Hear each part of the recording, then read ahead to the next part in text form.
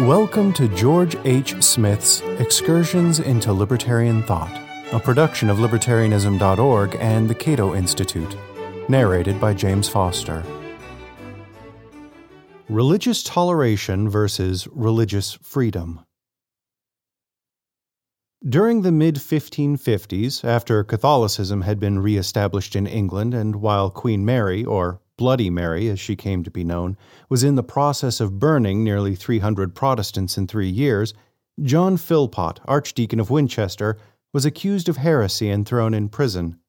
There he had a chance to discuss the fine points of theology with other unfortunate Protestants, one of whom defended the old heresy known as Arianism, a general label for any Christian who repudiated the orthodox doctrine of the Trinity. Philpot was so disgusted by this encounter with a real heretic that he finished off the conversation by spitting on his adversary. Before Philpot was burned at the stake in 1555, he was able to vindicate his decision to spit on a fellow Protestant martyr.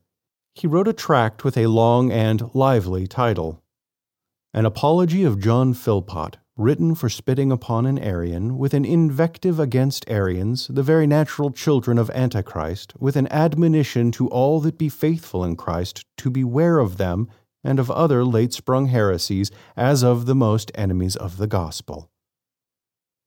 Less than 2 years before the spitter Philpot was burned alive by Catholics, another Protestant, Michael Servetus, had suffered the same fate at the hands of fellow Protestants in Geneva.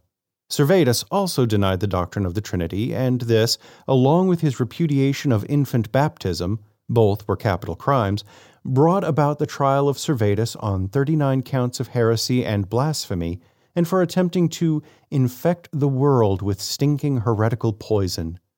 It took 30 minutes for Servetus to die as he was roasted over a slow fire. The burning of Servetus became a cause célèbre among Protestants. His execution was engineered by John Calvin, the most influential Protestant of the time, and it was subsequently defended by other leading Protestants. But this acclaim was far from unanimous. Some Protestants with liberal tendencies, most notably Sebastian Castellio, condemned the execution of Servetus, thereby sparking a debate that became a watershed in the history of religious toleration. Servetus became a poster boy in the struggle for religious toleration, but he was a problematic one by modern standards.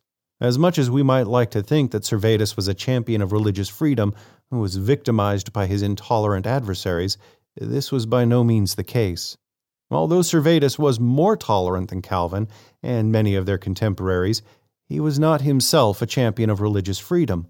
On the contrary, Servetus maintained that heretics who are incorrigible and obdurate in their wrong should be put to death, while more moderate punishments, such as banishment, should be imposed in less severe cases. During his trial in Geneva, Servetus insisted that his adversary John Calvin was the one who should suffer the ultimate penalty for heresy.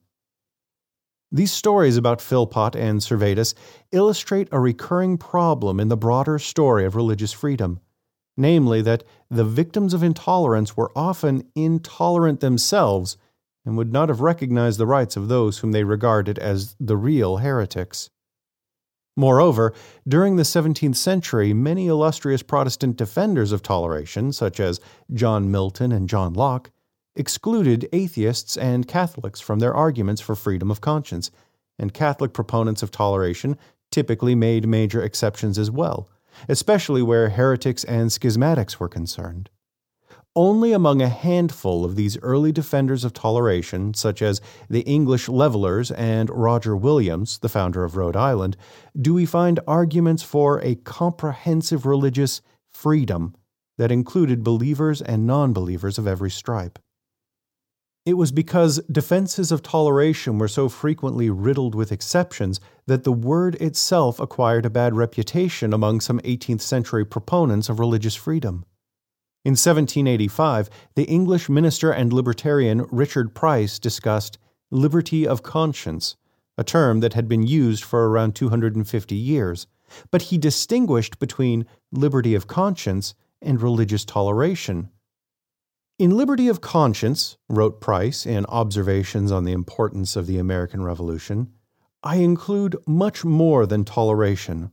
Not only all Christians, but all men of all religions ought to be considered by a state as equally entitled to its protection as far as they demean themselves honestly and peaceably. In a political context, to tolerate religious beliefs and practices is sheer presumption, because it implies that a government grants religious freedom to people as a privilege, favor, or for reasons of state.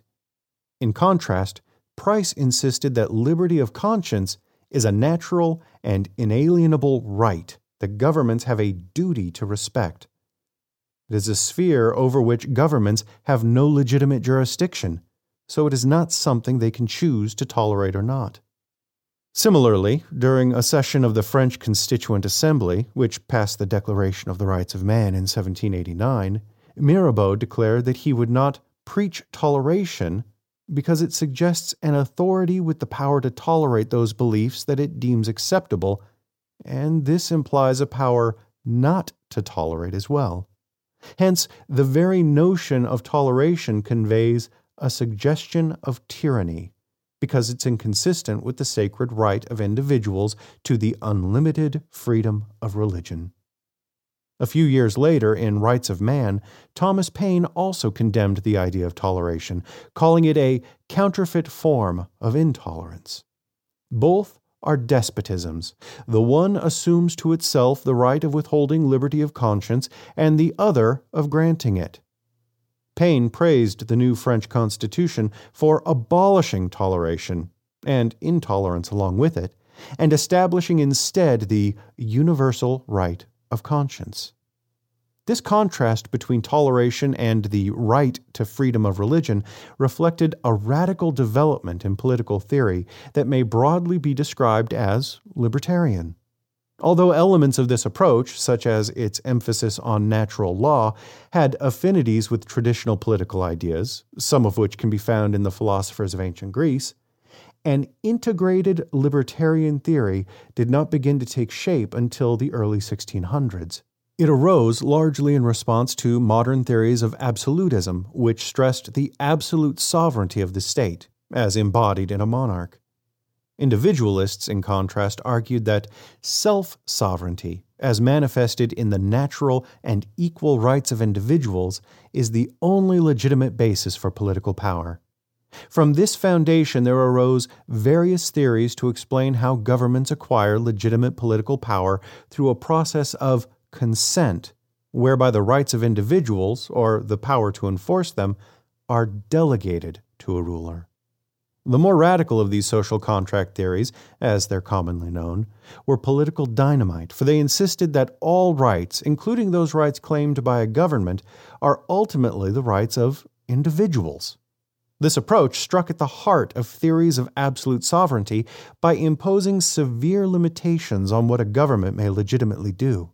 If, for instance, a government claimed the right to regulate the religious beliefs and practices of its people, it was necessary to show, first, how that right could be possessed by individuals in a society without government, a state of nature, and, second, how that right could have been voluntarily delegated to a government. These libertarian developments in political theory were closely related to the struggle for religious freedom.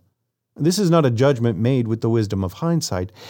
It is something that leading theorists and historians of classical liberalism have emphasized for over 2 centuries. When, in 1866, John Stuart Mill characterized liberty of conscience as the first of all the articles of the liberal creed, he was echoing a belief that had been stated many times before. Even when James Madison, writing in 1792, characterized freedom of conscience as the most sacred of all rights, he was merely restating a tenet that originated long before he was born. Liberty of conscience. This expression, which appears to have originated in the early 1500s, is a dominant and recurring theme throughout the struggle for religious freedom. But it has implications that extend beyond the realm of religion. When Herbert Spencer and other 19th century libertarians protested against schemes of government welfare, they argued that charity should be a matter of conscience, as determined by each individual, and that charity has moral worth only when it is given voluntarily.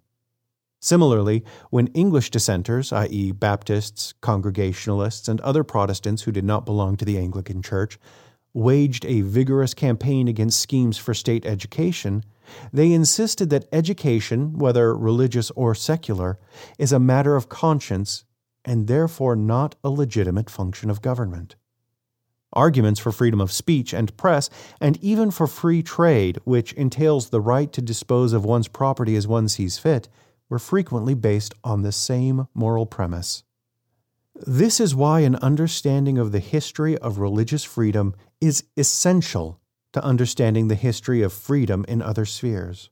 It was during the struggle for religious freedom that liberty of conscience was transformed from a vague battle cry into a sophisticated political theory based on natural rights. The sphere of conscience became the realm of human action where private judgment should reign supreme, a sphere where coercion, whether exercised by government or individuals, is morally improper.